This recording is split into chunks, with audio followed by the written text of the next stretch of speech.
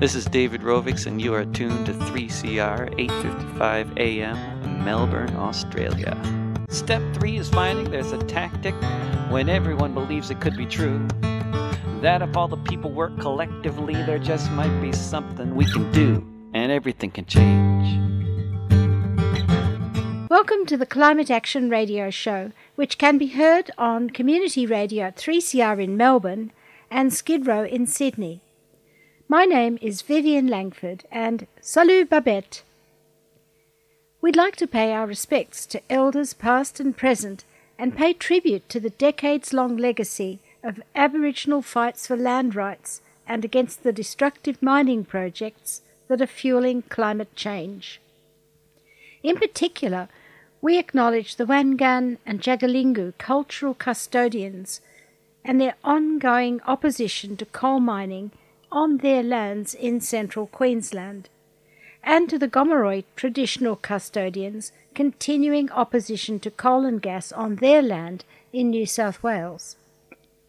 It is vital at this late stage in history that we all learn to care for country. It will always be Aboriginal land, and now is our time to all stand up for and protect it. Go back! We don't approve! These are the words from Bangladeshi artists demanding that the mega company General Electric does not bring in more gas-fueled power to Bangladesh.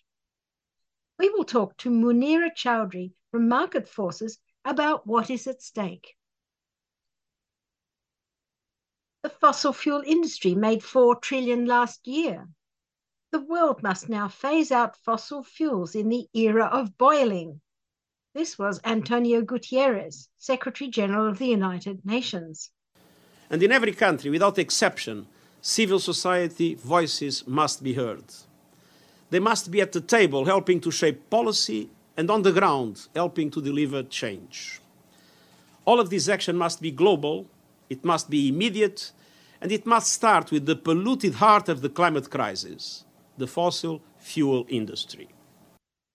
And to understand why radical climate action is needed, we decided to find out about the AMOC.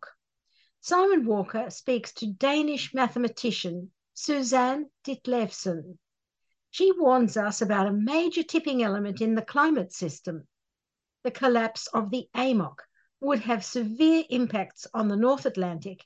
And thank you to Simon for this magnificent contribution. It's real knowledge he's conveying to us here. But first we go to Canberra. The message is becoming clearer, but exports of fossil fuels are still rising. So what about this idea of state capture? We often hear that our members of parliament have been bought by the coal, oil and gas lobbyists. So in our parliament on the 7th of August, Senator Monique Ryan proposed a way to cut back the lobbyists' power. She is backed up by Senator Kate Chaney from Western Australia. But we'll start with Senator David Pocock. You probably know him. He's a former football star and a committed climate activist.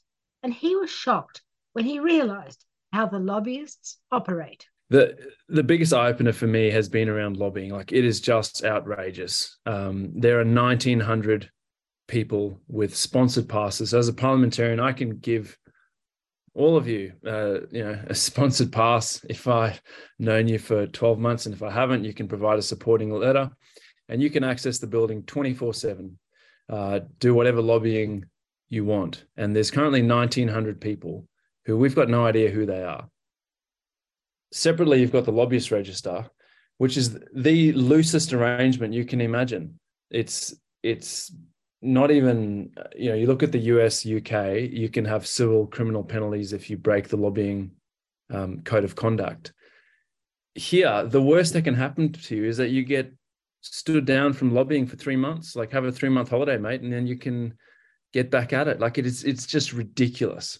So I think there's a huge amount of work to do on all fronts.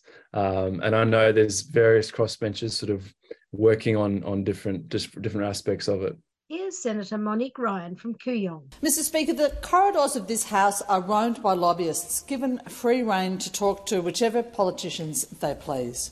Too often they are close and old friends of some of our ministers and staffers, hired because of their personal connections and useful to corporate interests because they open doors that 99.9% of Australians will never have access to.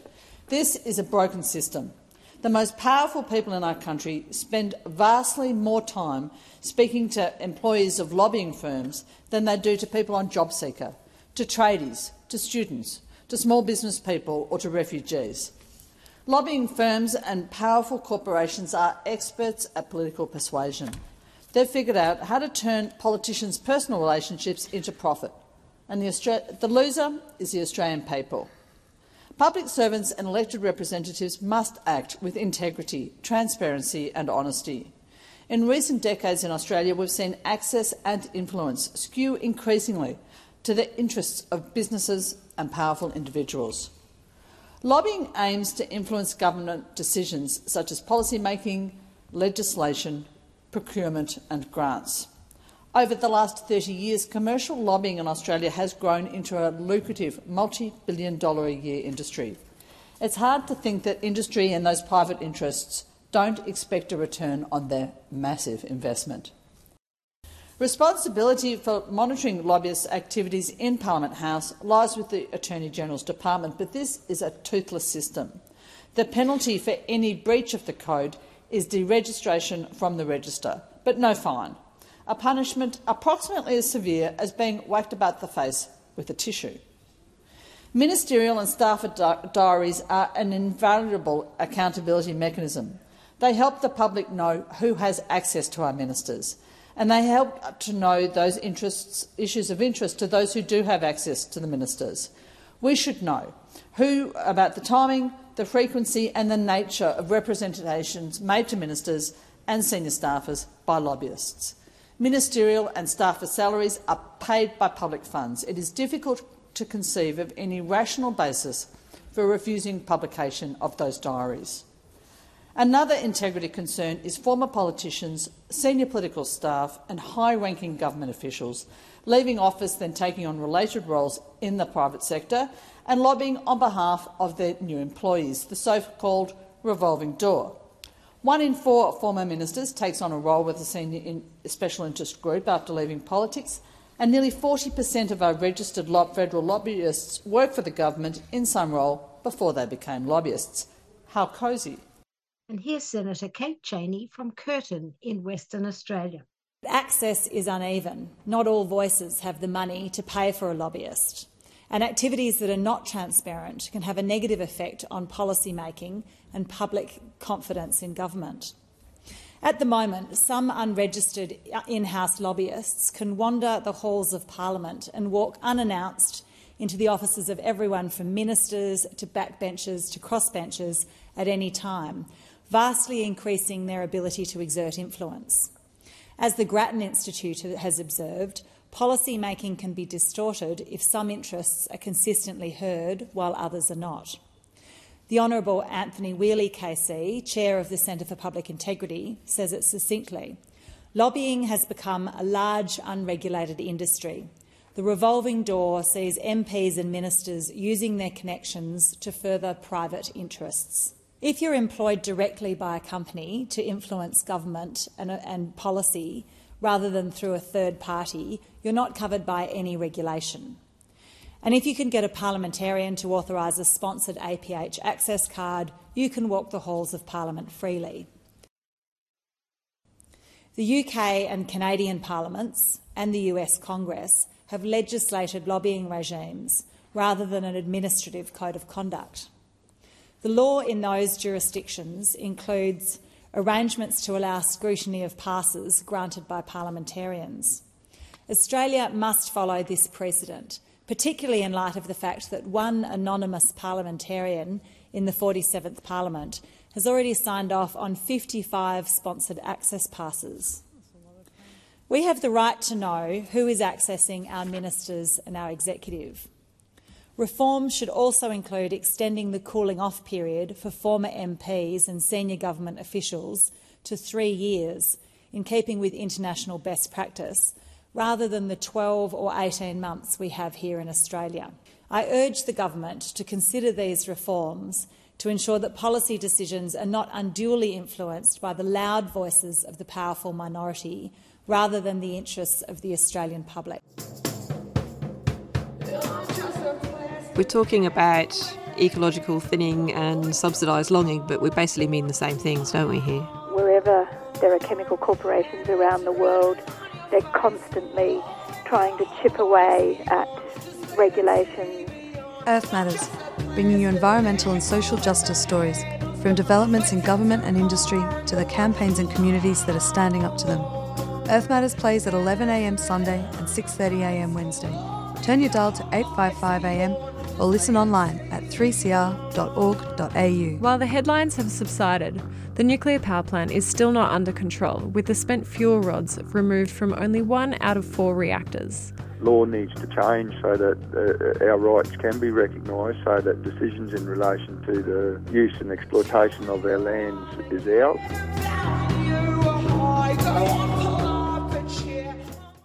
Munira Chowdhury is with Market Forces in Melbourne. She's here to tell us about Bangladesh. The General Electric Company is planning new gas plants that will be a climate disaster. And Market Forces has worked with artists on an art exhibition in America. It's called Electric Bangladesh, Fossil Free. So welcome, Munira. Tell us about your involvement with this campaign and this art show. Market Forces had the honor of working with 5 leading Bangladeshi artists to make a really powerful exhibition come together in Boston, USA. The exhibition called on one of America's biggest and most iconic companies, General Electric or GE, to stop pushing new fossil fuel projects in Bangladesh.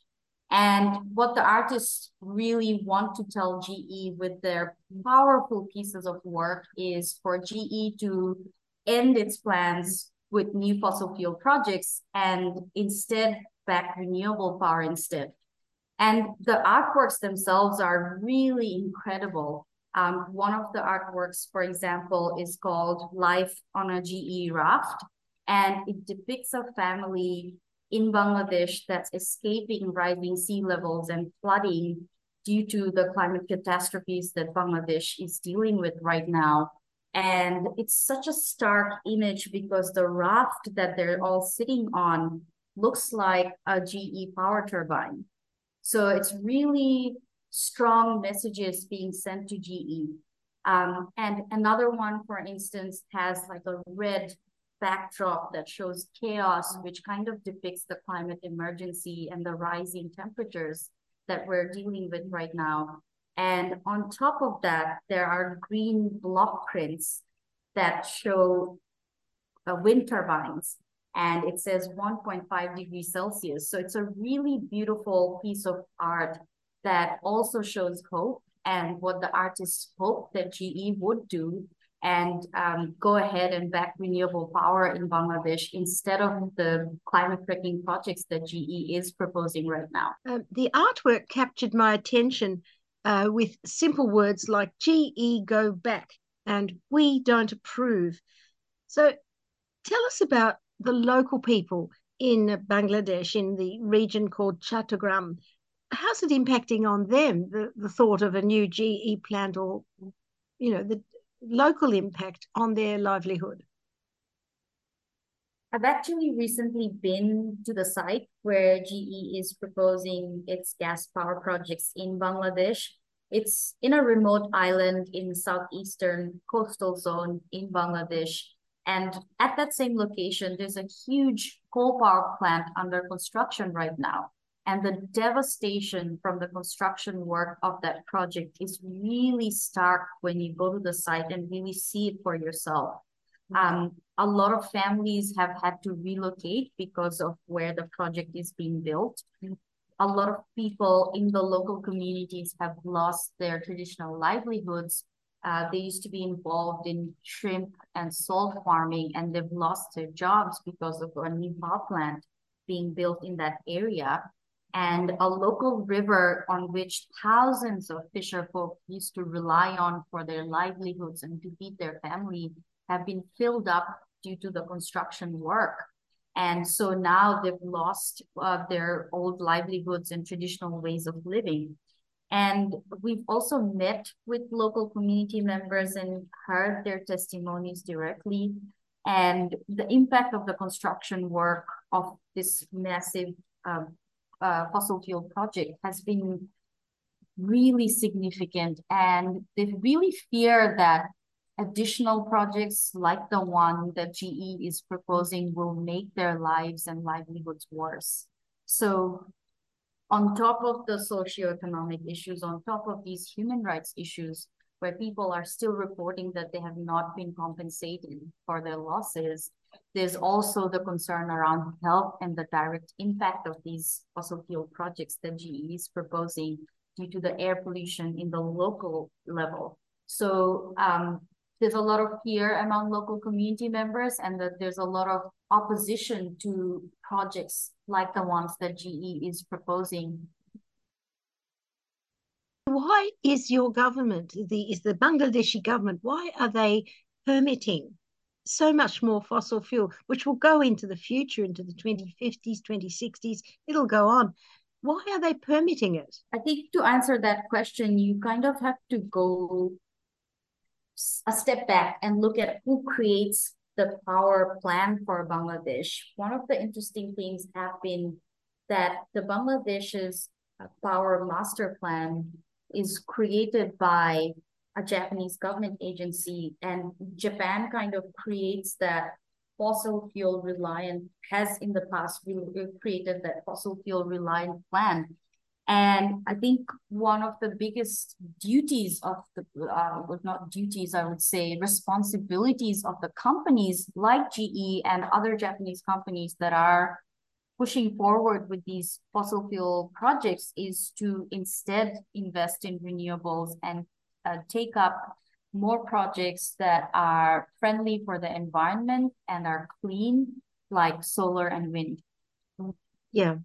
And that's a possibility for Bangladesh to transition to renewable energy. Even though it's so low lying, I imagine the wind power isn't very good there. But are there any surveys or analysis that shows that it could be, for all the industry that's in Bangladesh too? Is it possible to have it sourced by renewable energy? There's actually a lot of studies that show that Bangladesh has huge renewable potential. There's a study that shows that Bangladesh has 100%, like 100% renewables is feasible for Bangladesh. And in fact, the US-based National Renewable Energy Lab has done research that shows massive potential for wind power in Bangladesh. And the Bangladesh government also has published studies that talk about the potential for solar energy. So there is, in fact, a lot of potential for renewable energy like wind and solar, as well as a lot of uptake already. It's happening at a smaller scale at community levels. And there's a few proposals in the pipeline for larger scale wind and solar projects in Bangladesh. So there's already a lot of demand from the people of Bangladesh for clean renewable energy.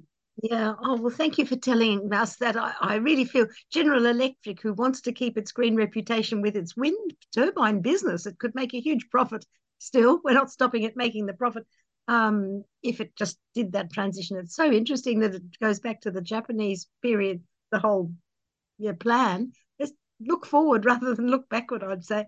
So thank you very much for telling us that. Tell us a bit about the scale of GE. I've been trying to research, and it just seems enormous, but they have a very green reputation that they want to keep going. And they're one of the world's largest wind turbine manufacturers.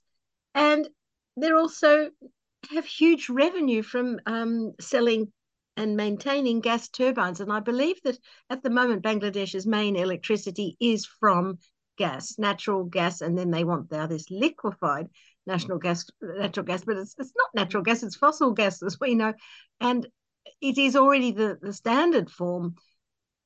it will be so easy for GE to be pushing or, helping adapt to the renewable energy, which is your country's aspiration. 40% by 2041 is the aspiration, renewable energy. So tell us about GE. It's a mega company, and I think most people can't really comprehend the scale and power of those companies. Yeah, so GE is one of the biggest companies in America, and next year it's actually splitting up its power business, and the new company is called GE Vernova.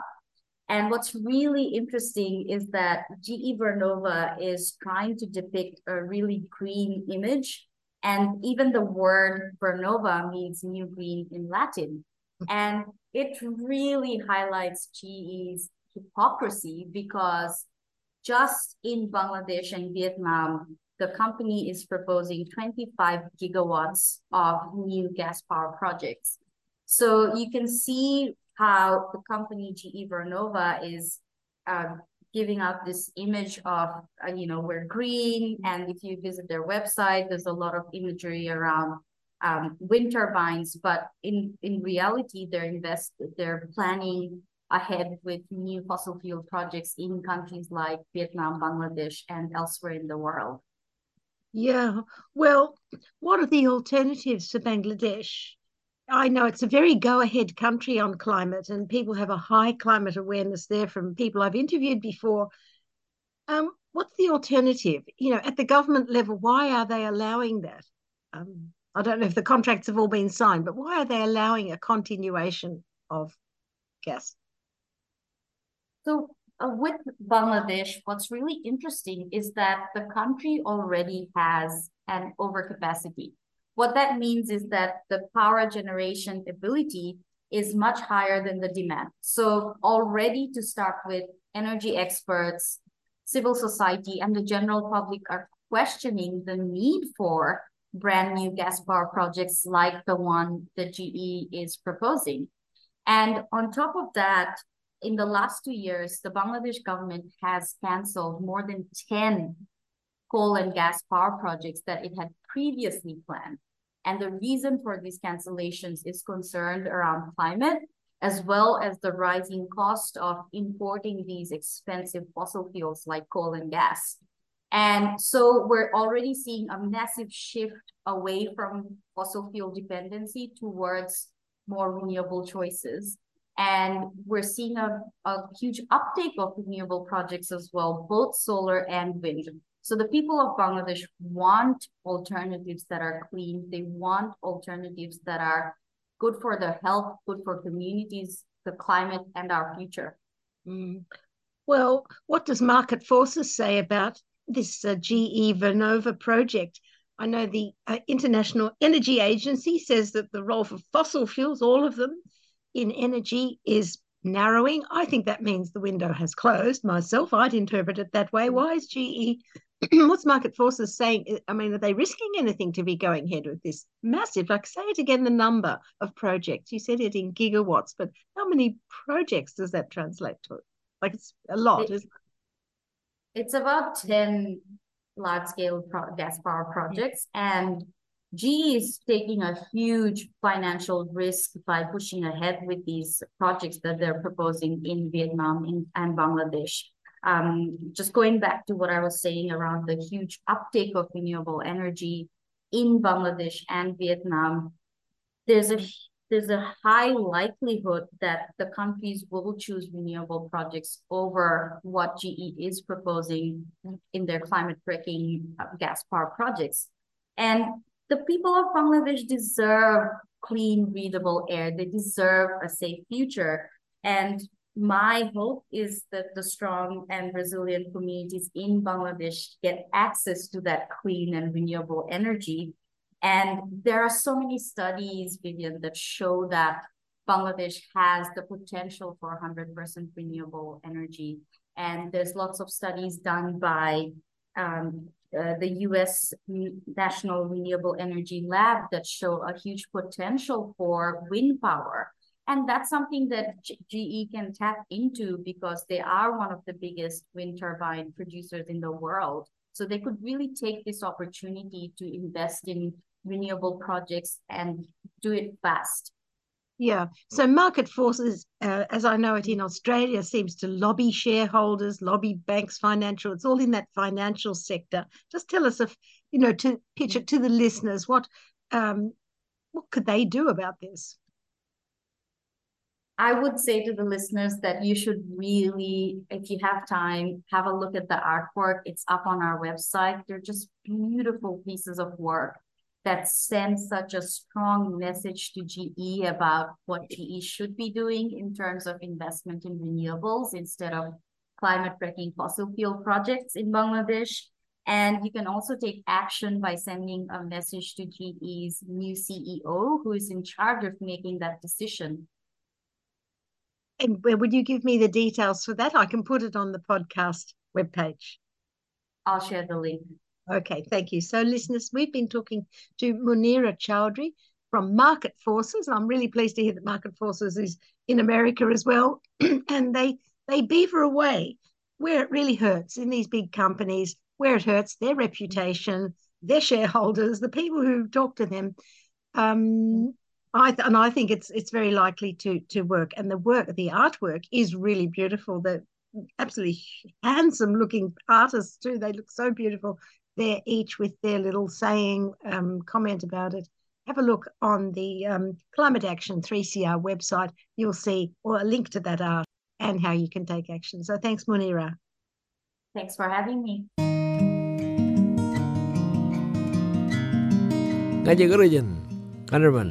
This is Stephen Pigram from up Broomway, Yarra Country, and it's great to be down in Melbourne, and you're listening to 3CR Community Radio. Been here for a long time.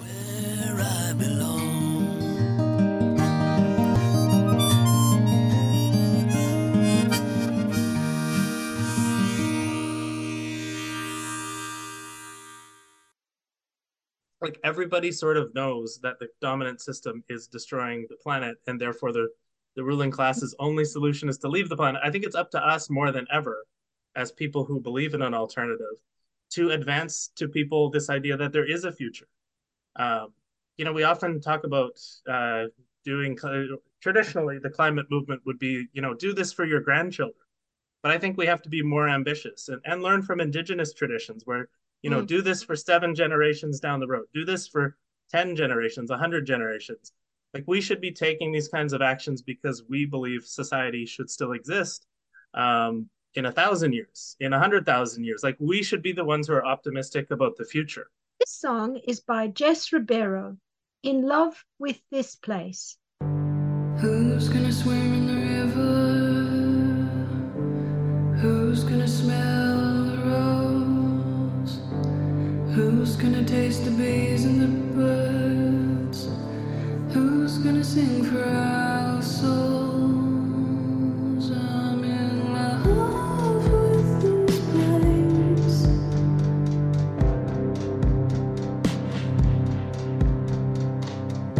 If I could show you, your heart would change. Who's gonna dance in the moonlight? Who's gonna wish on the stars?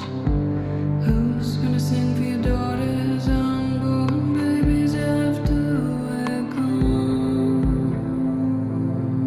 I'm in love with this place.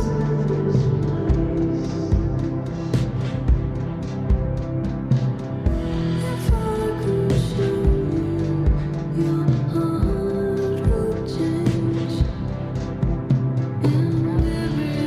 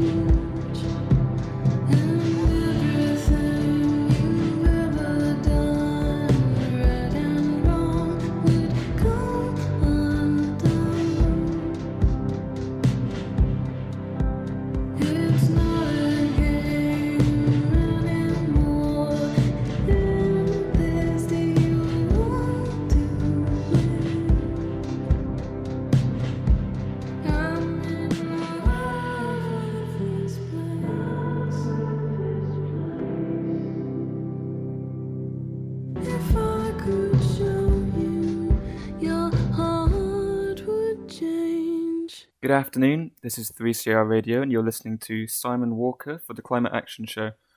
And with me today is Professor Suzanne Dilevsen, who is a professor in the Department of Mathematical Sciences at the University of Copenhagen.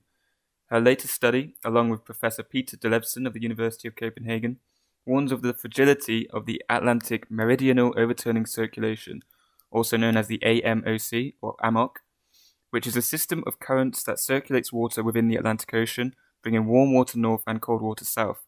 It is an important component of Earth's climate system.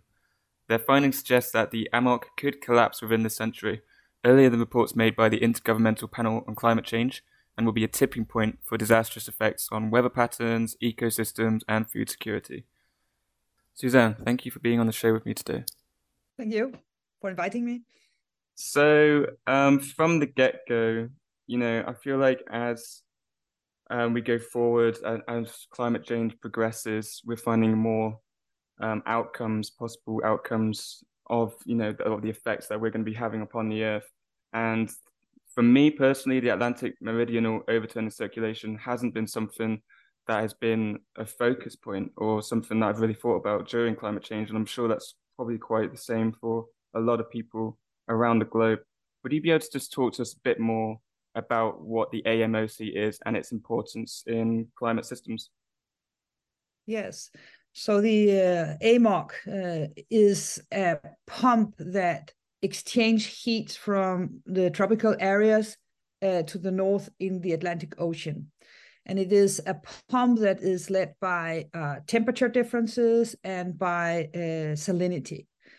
And it's because heavy water sinks. So from the south are warm water brought up, and that is what makes the whole Western Europe warmer than, for example, it is in Canada or Alaska, because such a pump does not exist in the Pacific Ocean. And it does not exist in the Pacific Ocean because that ocean is less salty. So this pump actually has a huge influence on the climate, especially in the tropical areas and in Western Europe and in the South Arctic. So the whole Arctic Atlantic area. But of course, it also has an influence of on the entire globe. Now, we know that this system has kind of two stable states. So it has an on mode and an off mode. And we can see that from the ice ages, where it seemed to jump between these two states with a couple of thousand years in between. Now, we have been in the on state for more than 12,000 years. So we haven't seen a change since the ice ages. So you could, in a certain sense, say that it's a natural thing if you look on a really, really long time scale. But that is not what we think we are seeing now. It's not a natural change. It is a change brought by the climate changes, by global warming. What is happening is that global warming makes more ice melt, especially the Greenland ice sheet. And this flow in of fresh water makes the water less salty, it makes it less heavy, and then it doesn't sink. So you can imagine that the warm water comes up in the surface, and then at some point it becomes heavy and sink around the south of Greenland. And then it flows back the cold water and cools the tropical areas. So this will have a huge impact, especially because we have based our whole society and agriculture and civilization on the fact of being in the on mode. So it will be a serious impact if it collapses on humanity. So how long have we witnessed the circulation slowing down? How long have we been warned about this? So first of all, I should say that our study is based on kind of indirect measurements, because in order to see that it is changing, you need a long record. You need to know how it was before we started global warming. So we are analyzing a data series that's 150 years old, which is the sea surface temperature in a specific area south of Greenland. And we are not the first one to use that. So it is thought to be a fingerprint of these AMOC. And if this is a fingerprint, it has been seen to be weakening.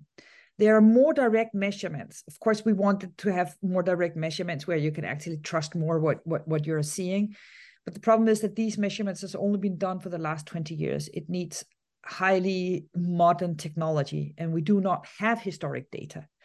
So we can measure whatever we want now, maybe, but we cannot measure in the past if we didn't do it.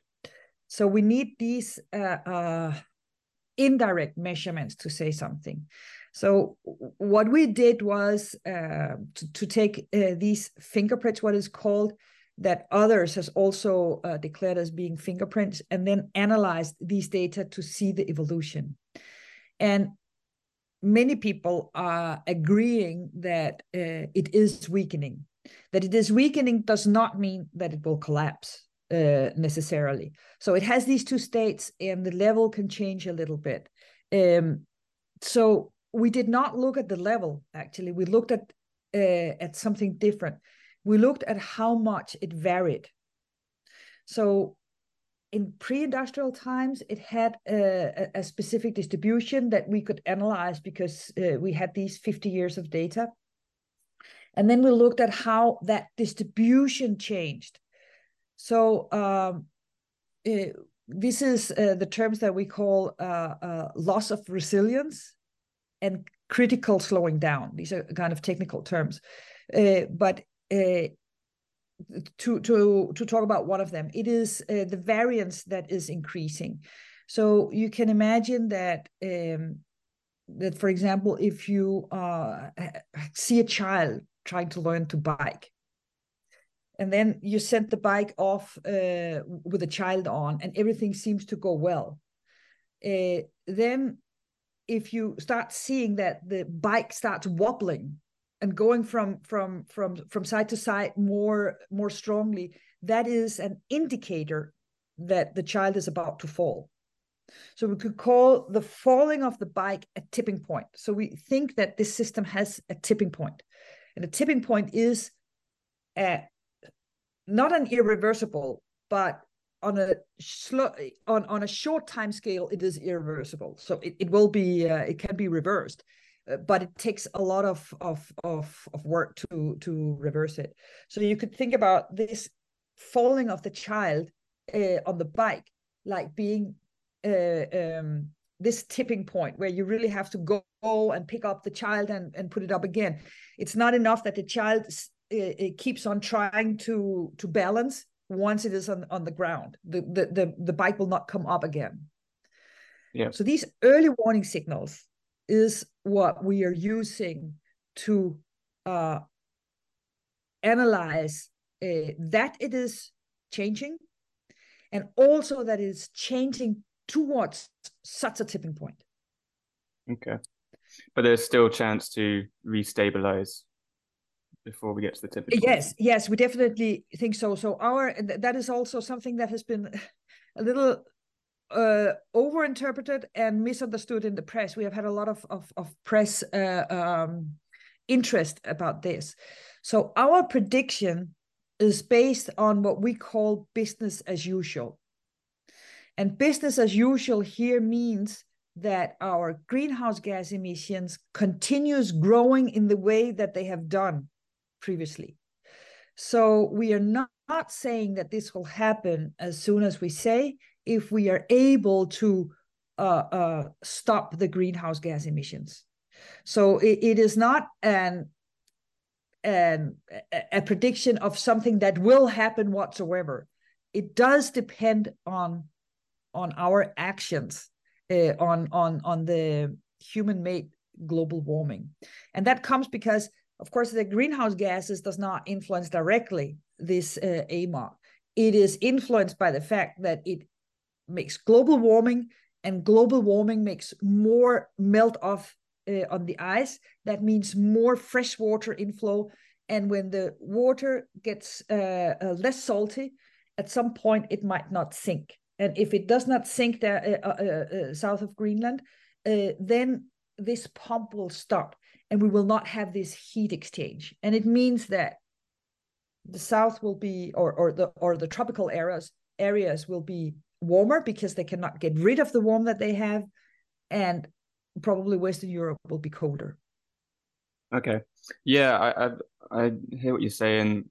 You know, there's so many, we tend to focus on the direct factors when it comes to understanding climate change, but there's so many interconnected factors that come into it as well that we haven't really fully discovered yet. And as the climate gets warmer, we'll probably discover them either the easy way or the hard way. Do you think that this particular issue is getting the attention that it deserves? Okay, so I would probably have said something different 5 days ago, but I mean, we have had so much attention. I nearly think we have had maybe too much attention for the last couple of days, because our study is just one study. And of course, we need more studies. So we need more studies to understand it better. And then you could say climate changes. Do the climate changes have had the attention that it deserves? Yes and no. I mean, there are lots of attention and a lot of discussion, but there are also a lot of not acting. So our best advice is that we have to do really drastic measures to reduce greenhouse gases. But I mean, that is not only for the AMOC, it's also for the global warming. And all the things that we are seeing now, all the extreme events that we're seeing all over the globe, is not because of the weakening of the AMOC. That has nothing to do with that. I mean, the weakening of the AMOC now is just something that we very carefully can measure, because we know that this is a very important player in the climate and it could collapse. But the effect that we are seeing is for global warming. Yeah. So there's no doubt that our world is bleeding. We need to do something. So in that sense, it has a lot of attention, but obviously not attention enough, since not enough is being done. So from the political side, they're still missing something. And most, I mean, many politicians are talking like they do want to do something. And I also appreciate that it is difficult. So we live in a political reality. But I think this, if you think about, I mean, many people have also said that, but if you think about the crisis with the COVID-19, it was amazing to see what we were able to do as a world, as a society. I know it was very different what different countries did and how they acted and how they coped with the disease. But at least we saw that many, many countries could change things that we just a couple of months before had thought impossible, that we had thought it's just not realistic, it's just not something you can do in a modern society. And we could. And we could also find a lot of money for doing things and all this. And I just think that it's incredible. Now we have this climate crisis, which is so much larger than COVID-19, and much less is being done. I mean, it's discussed a lot, and it has probably something to do with the fact that it feels like some slower catastrophe falling upon us. So it always feels like we have enough time. Well, we can discuss a little more. We can see, whereas the COVID-19 was like, it's now. We have to do something now. Yeah, absolutely. But I think it is now. I think the climate crisis is now. So we have to definitely do it now. Yeah, I understand you're trying to get across that we don't fully know what's going to happen with the AMOC just yet. But you know, you're not saying that because the planet is getting warmer, it doesn't mean it necessarily will collapse. But it is good to look at these potential outcomes and understand the worst case scenario for if it does happen. We're coming back to the global warming part. Do you think there's anything that people could do at this point to try and spread more awareness about this potential outcome? I think if one thing, I mean, I think every one of us should do what we can on a personal level. I don't think that change. I mean, each little action that we do as individuals will, of course, not change anything in the big picture. but it can change if there will be let's say a movement of changing that will also influence politicians, etc. One thing that struck me was that I was partly host on a thing we did in Denmark, where we invited the industry, different big players in the industry, together with scientists, to ask these companies so what they were doing and what they needed from science to actually make a change. And what was very striking was that these companies already did very much. I mean, of course, we had invited specific ones, and they were also rather big companies. And I think for small companies, it could be very difficult because you might not have the muscles for doing something. But it struck me how big part of the industry that is actually trying to make a move now, and actually also seem like they are more forward going than the governments, and that gives me hope. It really does. Also because if these changes can happen as, let's say, a popular movement among people, but also among industry, private actors, then and also there are governments and politicians that are trying to do things. So, but it will be a push, and it will also be much easier. It will be much easier for politicians to do strong measures if there is a clear popular backup of this. I mean, I also think that it is very important that we understand that we cannot face this crisis without doing sacrifices, any one of us. So, I mean, especially in the Western world, I mean, we cannot continue the way we are living, and it's naive to think that we can reverse this just without paying without doing any sacrifices. Suzanne, thank you very much for speaking with me today. You're welcome. Thank you for having me in. This is 3CR Radio. You're listening to Simon Walker on the Climate Action Show, and I've just been speaking with Suzanne Delevson on the Atlantic Meridional overturning circulation and its potential collapse as climate change continues. I just want to reiterate what Suzanne said in the interview. The collapse of the circulation is not something that we know for sure is going to happen. It's just a potential. We don't have the facts yet to say that it will happen. So, you know, it's still one of those things that we do have to consider as a worst case scenario of what could happen as we continue to warm the planet. And I don't know about people listening at home, but when I think back 10 to 15 years ago, the image of climate change, or at least the image that polluting companies wanted us to think of climate change, was just a polar bear sitting on a small island of ice as it slowly melts from underneath it. And as distressing as that image is itself, it's quite overwhelming to see actually how much more global warming is and what it is becoming. There's so many more interconnecting factors, so many more impacts, so much more damage that could be done. I don't want to spread any more climate anxieties, and I hope you feel motivated to get out there and act more. And it's important for people to understand how much climate change is going to directly affect them. And the more we spread that awareness, the better we will be for it. Thank you very much.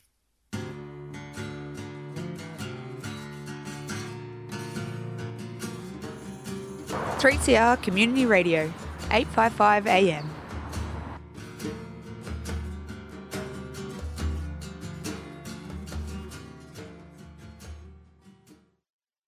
Let's listen now to Antonio Guterres, the Secretary General of the United Nations, with a new offer, the Climate Solidarity Pact. Limiting the rise in global temperature to 1.5 degrees Celsius is still possible. We must consider this as a moment of hope. But it will require carbon emissions to be cut by 45% by 2030. To help get us there, I have proposed the Climate Solidarity Pact, in which all big emitters would make extra efforts to cut emissions, and wealthier countries supporting emerging economies to do so. And I have put forward an acceleration agenda to supercharge these efforts. I urge governments to make it happen by eating fast forward on their net zero deadlines, so that developed countries commit to reach net zero as close as possible to 2040, and emerging economies as close as possible to 2050. And developed countries must abide by their commitments on finance, adaptation, and loss and damage. All of this action must be global, it must be immediate, and it must start with the polluted heart of the climate crisis, the fossil fuel industry. Let's face facts. The problem is not simply fossil fuel emissions. It's fossil fuels, period. The solution is clear. The world must phase out fossil fuels in a just and equitable way, moving to leave oil, coal and gas in the ground where they belong, and massively boosting renewable investment in a just transition. And now here's a bonus about Bangladesh and what kind of climate action they're taking there. I'm talking to Munira Chowdhury from Market Forces in Melbourne, and she has a lot of experience of Bangladesh, and I want to know about the climate awareness. I've heard it's very high. Dr. Salim ul Haq told us that every COP meeting, all those talks at COP, which we ignore pretty much here in Australia, they're all broadcast in Bangladesh or on TV, and there's a great discussion about climate change. So can you tell us what the climate action scene is like? The people of Bangladesh are really leading action on climate. And one of the biggest reasons behind that is because the climate action is forefront for the people of Bangladesh. The impacts of climate are being felt right now. It's not something in the future that people are anticipating to happen. There's extreme weather conditions that are getting worse and worse because of rising temperatures related to climate change. And every year there are devastating climate impacts, but what's really beautiful is the resilience of the people of Bangladesh and the leadership that they're taking on in climate action, not just from a really small community level where they are coming up with ideas on how to deal with the everyday effect of climate change on their homes, on their livelihoods, but also at a global scale where they're talking about the impact of climate change on the people of Bangladesh due to the rising global emissions around the world and what should be done. And it's every day front and center where we're calling on fossil fuel companies around the world to stop their plans for new fossil fuel projects. We're calling on a phase out of the existing fossil fuel projects. So the people of Bangladesh are really doing a lot of work behind the scenes and more publicly as well to take climate action. Tell me about some of that public action. I mean, do they have the Extinction Rebellion type of approach, direct action? We've talked before about this art exhibition, which is a very beautiful way of influencing people's minds, but also about the media. What's the media? Is it at all rebellious against the status quo we've got now, which is more and more emissions and more exports of fossil fuels? In Australia's case, are they critical, say, of Australia for exporting coal and gas all the time? In terms of the media, there's obviously a lot of reporting around the impacts of climate change on Bangladesh and fossil fuels. Right now with Australia, there's at least I don't know of any involvement directly from Australia exporting gas to Bangladesh. But in terms of what should happen is, any governments around the world should really support Bangladesh to shift away from fossil fuel dependency towards renewable projects and help Bangladesh with the technology and the finance to be able to invest in these projects that would create a safer climate and a safer future for us. So what's the media coverage of climate change there? Is it more than in Australia, would you say? Or the consciousness of climate?